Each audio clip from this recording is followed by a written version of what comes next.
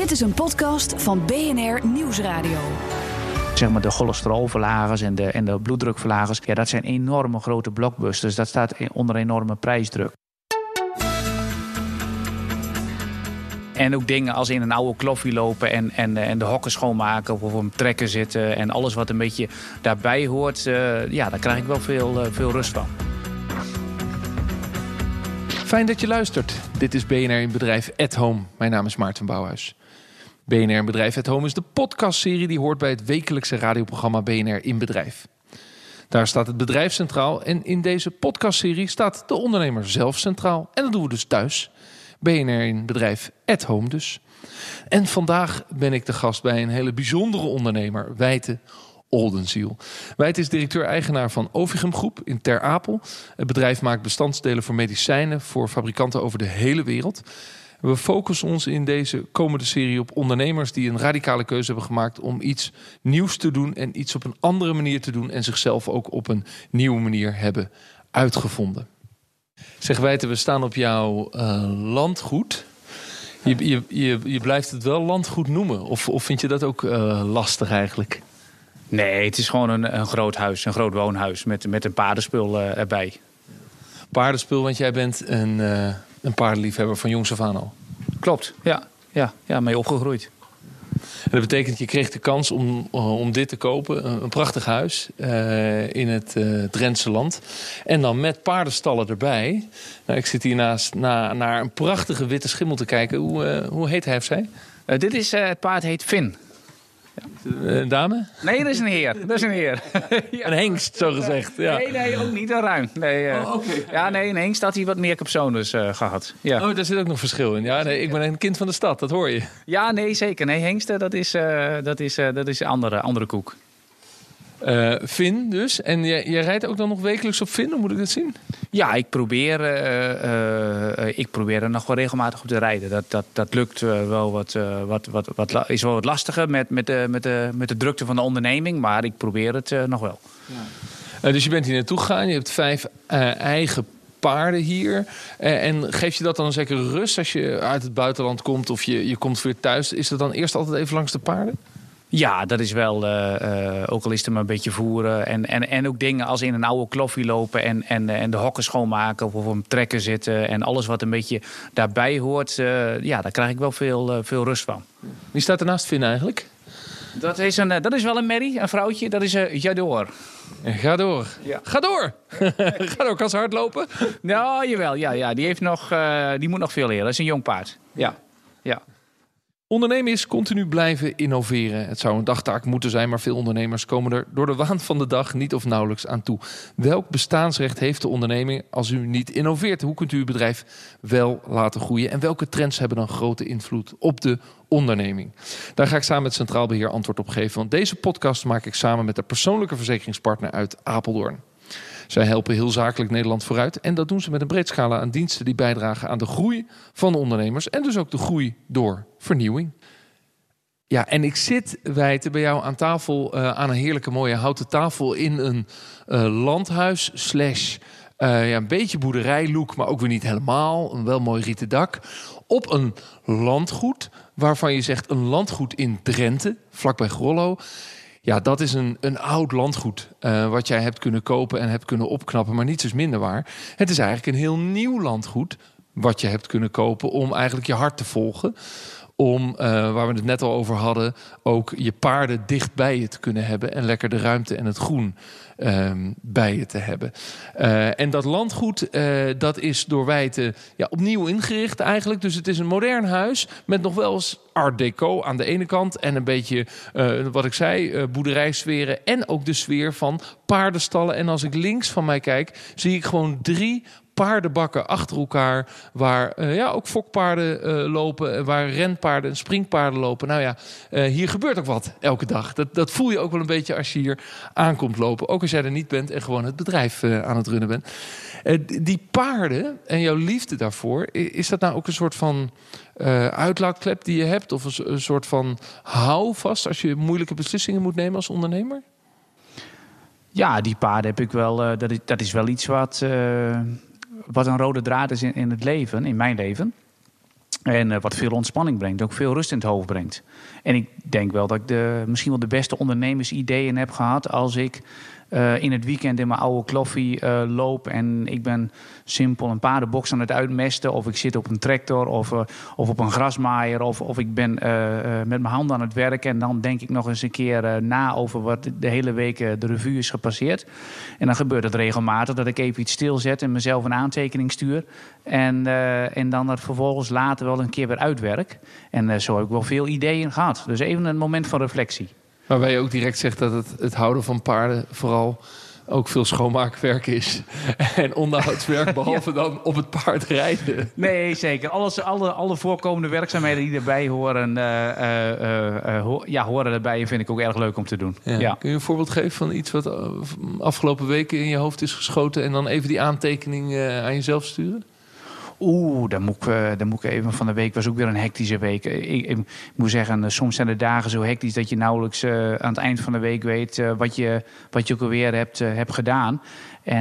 Maar dan denk je nog even terug. Hoe zag de maandag of de dinsdag eruit? En met die en die gesproken. En dan zeg ik, verrek. Ik heb op dinsdag met die gesproken en op donderdag met die. En dan combineer je dat wat. En dan komt daar weer iets uit. Je zei al even, je bent opgegroeid op een boerderij. En dat komt eigenlijk niet doordat je vader boer was, maar doordat je opa en oma op een boerderij woonden en leefden. En boerden, denk ik, in het verre verleden. Ja. En je vader runde het bedrijf. Toen jij jong was, toen nam je het bedrijf van je vader over, omdat hij plots overleed. Klopt, ja. Hoe oud was je toen? Toen was ik 29, bijna 30. En was toen direct duidelijk dat jij het ging overnemen? Nou, er was helemaal niet zo heel veel duidelijk toen op dat moment. Wat wel duidelijk was, is dat ik net klaar was met mijn studie en mijn promotieonderzoek. Dus mijn achtergrond is dat ik apotheker ben. En ik was net klaar met mijn promotie in de neurochemie. En mijn broer, die was nog vol in de studie. En namens de familie moesten we eigenlijk iets met het bedrijf. Dus het was niet eens een hele grote strategische keuze. Het was meer een soort... Een soort noodgeval. Waarbij het wel zo was dat ik wel net 2 maanden lang al even voorzichtig aan het rondkijken was in het bedrijf. Ik was dus nieuwsgierig wat daar gebeurde. Ter oriëntatie. Dus dat is achteraf misschien wel een groot geluk geweest. Ja. Tegelijkertijd moest je direct die deep dive het bedrijf innemen. Je had je vader niet meer als houvast. Ik ken heel veel overnemers van familiebedrijven. Die hebben nog 10, 20 jaar hun vader als houvast. Was dat lastig eigenlijk? Ja, zeker. Ja, dat was op heel veel aspecten was dat lastig. Op bijna alle aspecten. Op 1 aspect dan misschien dan niet, om het maar een positieve wending proberen te geven. Voor zover dat kan. Is dat, het bedrijf had het erg moeilijk de laatste 5 jaar. Met name door de opkomst van de concurrentie uit China. En het moest eigenlijk radicaal anders. En achteraf denk ik ook wel eens van verrek. Toen ging het ook wel in één keer heel erg radicaal anders. En misschien was het lang niet zo radicaal gebeurd als dat je nog met z'n tweeën dat had gedaan. Of als ik al langer in het bedrijf had gezeten en misschien meer verstand van ondernemen had gehad en minder opportunistisch was geweest.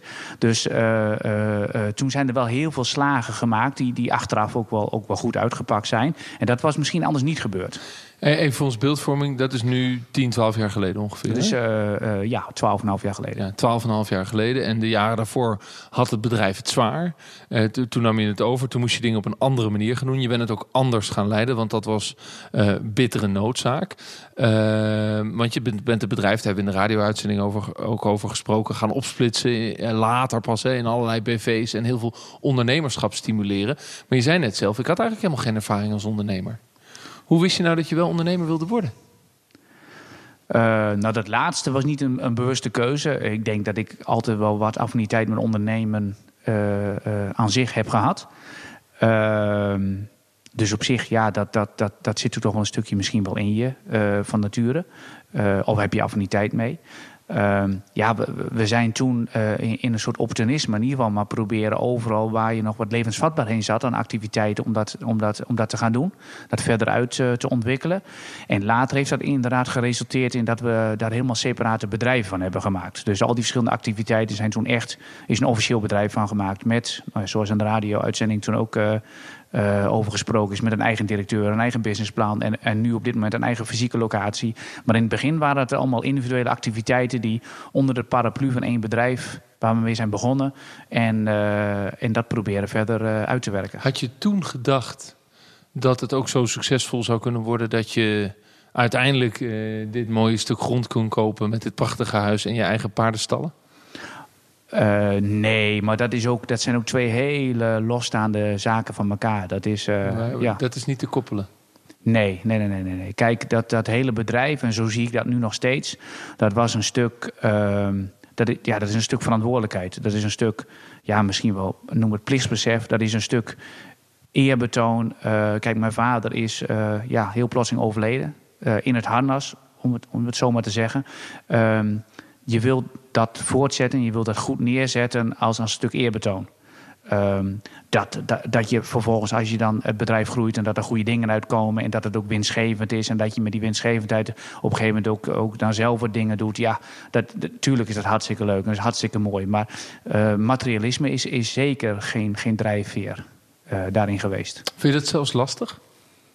Lastig in de zin? Nou, lastig dat ondernemerschap in Nederland, misschien wereldwijd, maar zeker in de westerse wereld, gemeten wordt naar, laten we zeggen, cijfermatig succes. En dat een succesvolle ondernemer is een rijke ondernemer. En een rijke ondernemer laat dat soms ook zien. Door auto's of door landgoederen of door boten. Ik maak het even heel plat. Hè? Ja. Die hele quote 500, die bestaat vanwege dit gevoel van status en showing off. En ik ontmoet ook wel eens ondernemers die dat eigenlijk lastig vinden. En zeggen van ja, het gaat hartstikke goed, maar dat is voor mij helemaal geen drijfveer. Ik had ook in mijn kleine huisje kunnen blijven wonen. Ja, nou, daar zal ieder wel anders in staan, denk ik, in het leven. Net als ieder mens ergens anders in staat. Maar voor mij is dat totaal geen drijfveer. Kijk, het is wel zo, om even het begin wat je zei over de cijfers. Kijk, uiteindelijk wil je als bedrijf je continuïteit op de lange termijn waarborgen. En zeker als je het gevoel hebt dat je in een familiebedrijf, dat zie ik wel vaak terug bij familiebedrijven. Dus continuïteit op de lange termijn is het allerbelangrijkste. Ja, en je hebt wel een stuk winstgevendheid nodig om dat vervolgens weer opnieuw te investeren in nieuwe dingen. Dus dat is veel meer een drijfveer. De rest eromheen speelt voor mij veel minder een rol. En misschien voor anderen niet. Ook prima. Ik bedoel, als je hard werkt en je verdient goed en je wil daar van alles mee doen, dan moet je dat vooral zelf weten. En de een wordt gelukkig van een grote boot en de ander van paarden en de ander van, noem maar wat, hardlopen. Maar persoonlijk denk ik trouwens, maar dat is een andere filosofische, dat geluk zit zeker niet in materialisme. Nee, maar de zichtbaarheid van het feit dat je een groot landgoed hebt, dat hoeft ook niet van jou. Nee, zeker niet. Nee. Nu is continuïteit belangrijk voor dat familiebedrijf. En daar stuur je op. Tegelijkertijd heb je ervoor gekozen om het op te splitsen in allerlei deel-BV's. Daar hadden we het net al even over. Met heel veel eigen verantwoordelijkheid en ondernemerschap. Nou, tot nu toe gaat dat hartstikke goed. Is het moeilijk om controle te houden? Omdat je het eigenlijk dus qua sturing van de verschillende onderdelen van het bedrijf iets verder van je vandaan hebt gezet? Dat valt wel mee, omdat je vanuit groepsniveau ook nog sterk stuurt. Dus allereerst heb je een aantal activiteiten, zoals bijvoorbeeld finance of financieel, HR, IT, die je vanuit de groep doet. En tegelijkertijd besteden wij in het bedrijf nu juist ook veel meer aandacht aan groepscultuur, groepscompetenties. Dus wat hoort daar allemaal bij? Dus zowel soft skills als ook de harde parameters wordt wel vrij strak op gestuurd. En binnen die kaders heeft elke business unit natuurlijk zijn eigen activiteiten. Die passen ook bij zijn commerciële activiteiten. Dus daar moeten ze vooral in excelleren. Maar wel binnen beperkte kaders. Ja. Dus aan de ene kant is het een beetje loslaten, maar wel de kaders geven. Je zult ook het bedrijf met ongeveer 75 medewerkers moeten leiden. Dus het gaat niet alleen maar over ondernemen, maar het gaat dus ook over leiderschap. Mm-hmm. Nou heb ik wel eens een cursus gedaan met duurbetaalde managers die in een paardenbak werden gezet. Ja. Om die paarden te leiden. En dat was volstrekt kansloos. Jij kunt dat, want jij begrijpt paarden. Paarden begrijpen jou. Dat is jouw leven ook. Helpt dat? Ja, ik ken dat soort cursussen van horen zeggen. Maar daar kan ik inhoudelijk geen oordeel over geven. Dat weet ik niet. Het gaat me niet over de cursus, het gaat me over jou. Helpt het dat een paard voelt of jij wel of niet, laten we zeggen, bereid bent om contact te maken met het paard waarom het mee wil? En heb je daar ook iets aan als ondernemer? Nou ja, een paard voelt zeker onderhuidse zeg maar spanningen of gevoelens of dat soort zaken. Ja, zeker. Maar ik kan dus niet voor mezelf beoordelen of ik daar wat aan heb, omdat ik daarmee opgegroeid ben. Dus ik ken niet anders. Ja. Ik ken mijn andere ik niet dan met die paarden. Dus ik denk dat het zeker je wel heeft gevormd. Ja. Nou woon je hier nog niet zo lang met je eigen paarden, maar wel eens overwogen om het managementteam een dagje de bak mee te nemen? Heb ik nog niet overwogen, maar dat is een goede suggestie. Ja, dat is best leuk. Ja. Ik bedoel, je hebt de tools hier in handen, zou ik zeggen. Ja. De business waarin jullie actief zijn, halffabrikaten, productie voor de medicijnproductie en ook R&D op dat gebied. Dat is ook een harde business. Ik kan me voorstellen dat het een prijsbusiness is, maar tegelijkertijd is het een business die ook onder de loep ligt, waar ook kritiek op is. Zeker als het gaat over de invloed van medicijnproducenten. Hoe ervaar je dat zelf eigenlijk? Ja, je noemt nou heel veel tegelijk. Wat bedoel je precies? Nou, laten we beginnen met het begin. De business waar je zelf in zit. Is dat die halffabrikaten, productie en levering daarvan en R&D daarin, is dat een harde prijsbusiness? Een harde concurrentiebusiness? Dat is dus heel wisselend. Een deel van het aspect zeker. Ja, als je in het generieke gamma zit, dan is dat echt een prijsoorlog, ja. En de vertaling daarnaar dat er uiteindelijk medicijnen worden gemaakt, waar dus het eindproduct is. En dat is dus een wereld waar vanuit politieke maatschappij heel vaak kritiek op komt. Vind je dat lastig dat je uiteindelijk toeleverancier bent van die industrie? Nee, eigenlijk niet. Begrijp je de kritiek van de maatschappij soms? Zeker. Maar ik vind als er dan kritiek is, moet je daar ook wel iets mee doen. En moet je mensen ook recht in de ogen kunnen kijken. En moet je daar ook een plausibel antwoord op hebben. Kijk, wij willen met elkaar gewoon goede gezondheidszorg. Goede medicijnen. En daar staat ons bedrijf ook voor. Hè. Wij zeggen gewoon, ons bestaan is dat elk mens en dier verdient gewoon een veilig geneesmiddel. Punt. Daar geloven wij in. Maar tegelijkertijd heb ik ook in de visie van ons bedrijf staan dat ene kant van het spectrum, als je nou over die hoge geneesmiddelprijzen hebt, wat veel in de media is de afgelopen maanden en jaren, ja, dat is niet ethisch. Of niet altijd ethisch, laat ik het zo maar zeggen, wat voorzichtiger zeggen. Vinden wij ook. Tegelijkertijd, en dat is ook een belangrijke, kan het ook niet dat er liggen medicijnen in de apothekerskast, generieke medicijnen voor dusdanig lage prijzen, dat een gemiddelde chocoladereep bij een benzinepomp 3-4 keer zo duur is. Dat kan ook niet. Dat is de andere kant van het spectrum. En de waarheid ligt ergens in het midden. En ik denk dat je gewoon open en transparant daar met elkaar moet over communiceren. Want tenslotte willen we allemaal veilige geneesmiddelen en goede geneesmiddelen. En goede gezondheidszorg. En ja, daar moeten we met elkaar goede dingen in doen. En daar ligt de waarheid ergens in het midden. Ja, want je bent zelf apotheker. Hè? Dus je begrijpt veel van hoe dit spel in elkaar zit. Tot en met de medicijntechniek aan toe. Hoe werkt dat dan? Is dan het probleem dat de generieke medicijnen zo goedkoop zijn geworden dat het verdiend moet worden op de medicijnen die nog onder patent lopen? En dat daar dus soms woekerprijzen voor gerekend worden? Ja, maar dat is wel een beetje te kort door de bocht. Het is zo dat patentgeneesmiddelen, die zijn eigenlijk altijd vrij prijzig geweest.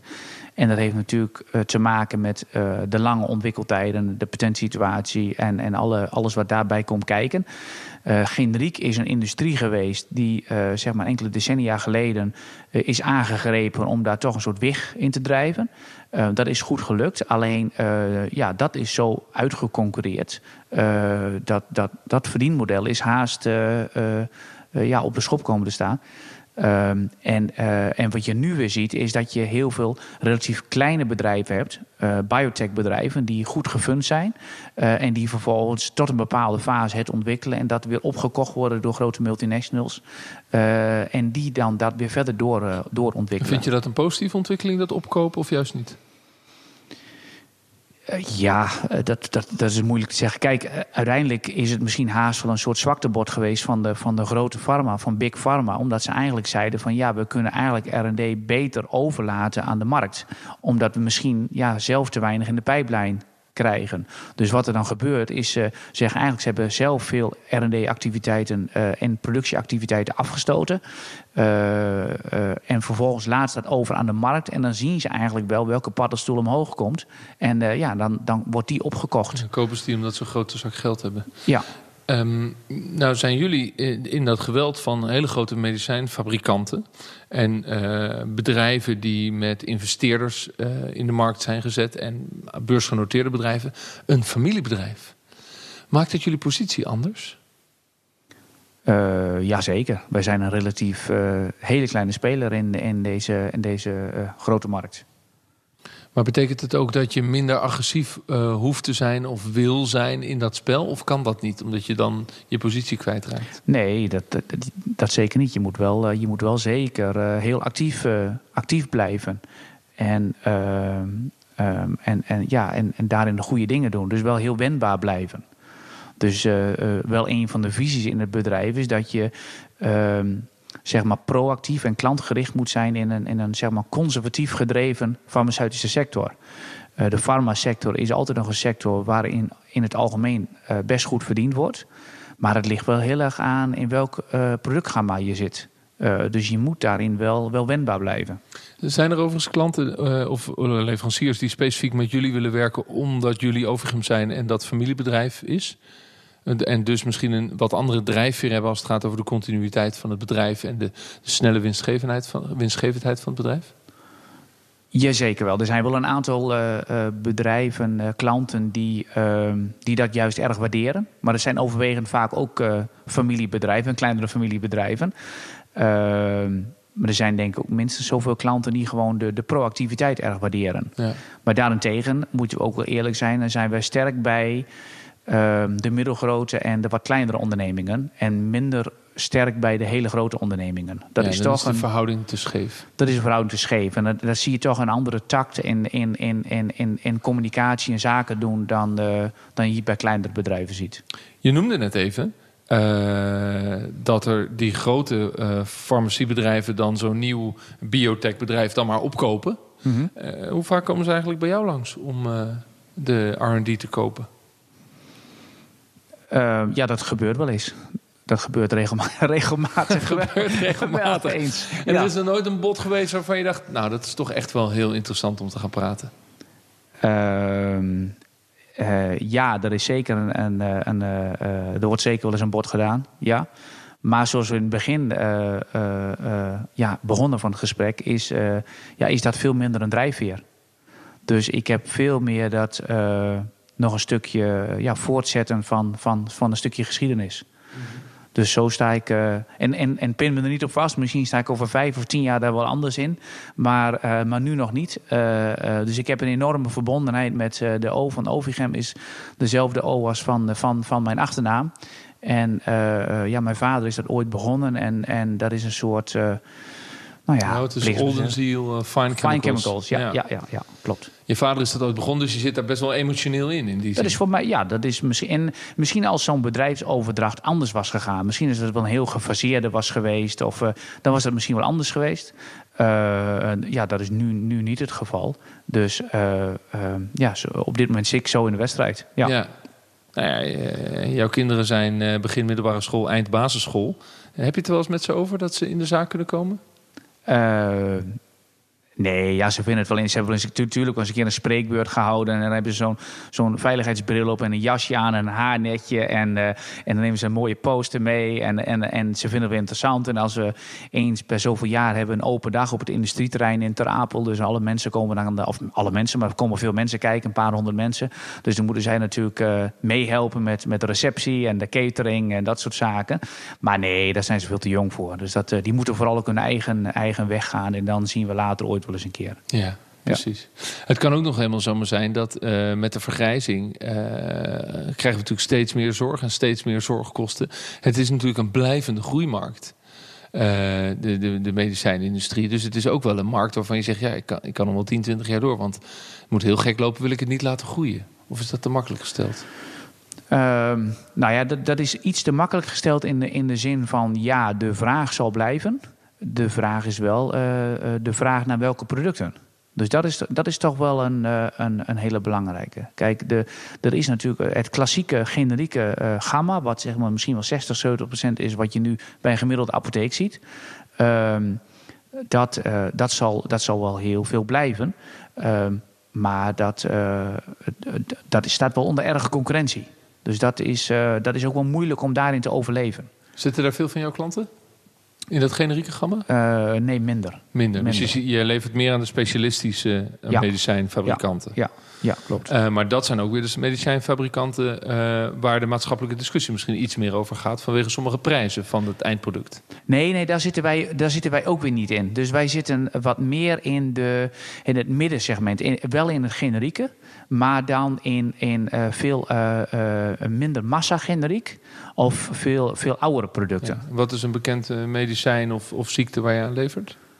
Bijvoorbeeld, we hebben een van de eerste orale MS-preparaten of psoriasis-preparaten. Maar als je de cardiovasculaire, zeg maar de cholesterolverlagers en de bloeddrukverlagers, ja, dat zijn enorme grote blockbusters. Dat staat onder enorme prijsdruk. 33 cent voor een doosje van 30 stuks tabletten in een doordrukstrip. Wij zitten iets kleiner. Voor minder grote populaties en is er nog iets normaler. Aan de andere kant, inderdaad, die hele dure geneesmiddelen, daar zitten wij ook weer niet in. Dat zijn overwegend trouwens biologicals en daar zitten wij sowieso niet in. Nee.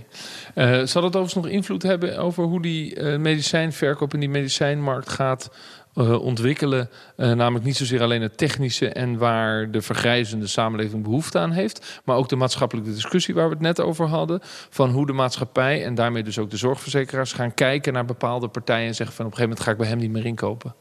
Ik bedoel, wat zal van grotere invloed zijn op hoe die markt zich gaat ontwikkelen?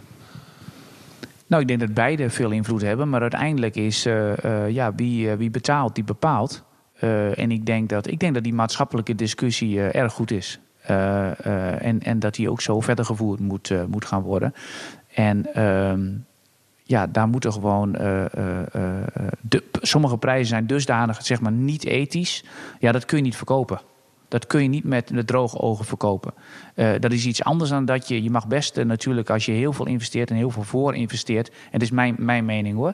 En dat duurt 10 jaar. En dan wil je natuurlijk rendement op vermogen hebben. En dat moet ook, want anders gaan bedrijven, ook pensioenfondsen waar wij allemaal bij aangesloten zijn, die gaan daar niet meer in investeren. Dus dat moet ook. Daar moet ook gewoon een stukje winstgevendheid zijn. Maar ja, waar is de kerk en waar is het dorp? En dat moeten we nu, denk ik, collectief met elkaar uit gaan vinden. Stel, over 10 jaar, die zorgwereld ontwikkelt verder. We worden grijzer, zeker in de westerse wereld. Dus het gaat goed met de business. Overgum is gegroeid en heeft nog meer BV's of grotere BV's. En eigenlijk merk je dat als beheerder van de groep dat het eigenlijk best wel goed gaat. De kinderen studeren, dus die komen hier ook niet meer dagelijks over de vloer. Zit jij dan als CEO 50 uur per week in de business en toch best wel kort op de bal?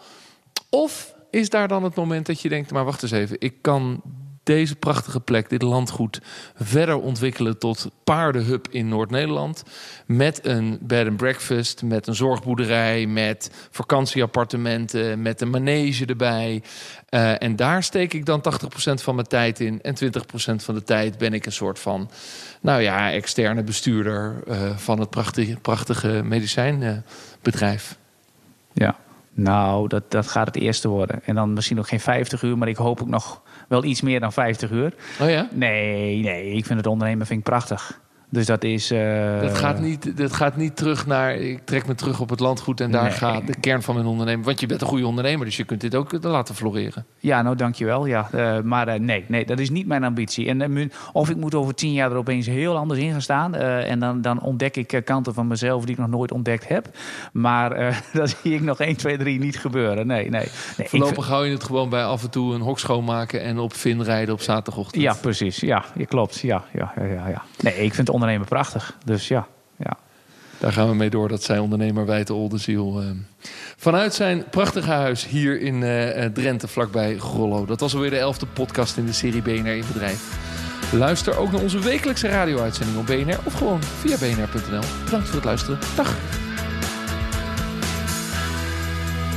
BNR in Bedrijf at Home wordt mede mogelijk gemaakt door Centraal Beheer. De persoonlijke verzekeringspartner van Zakelijk Nederland.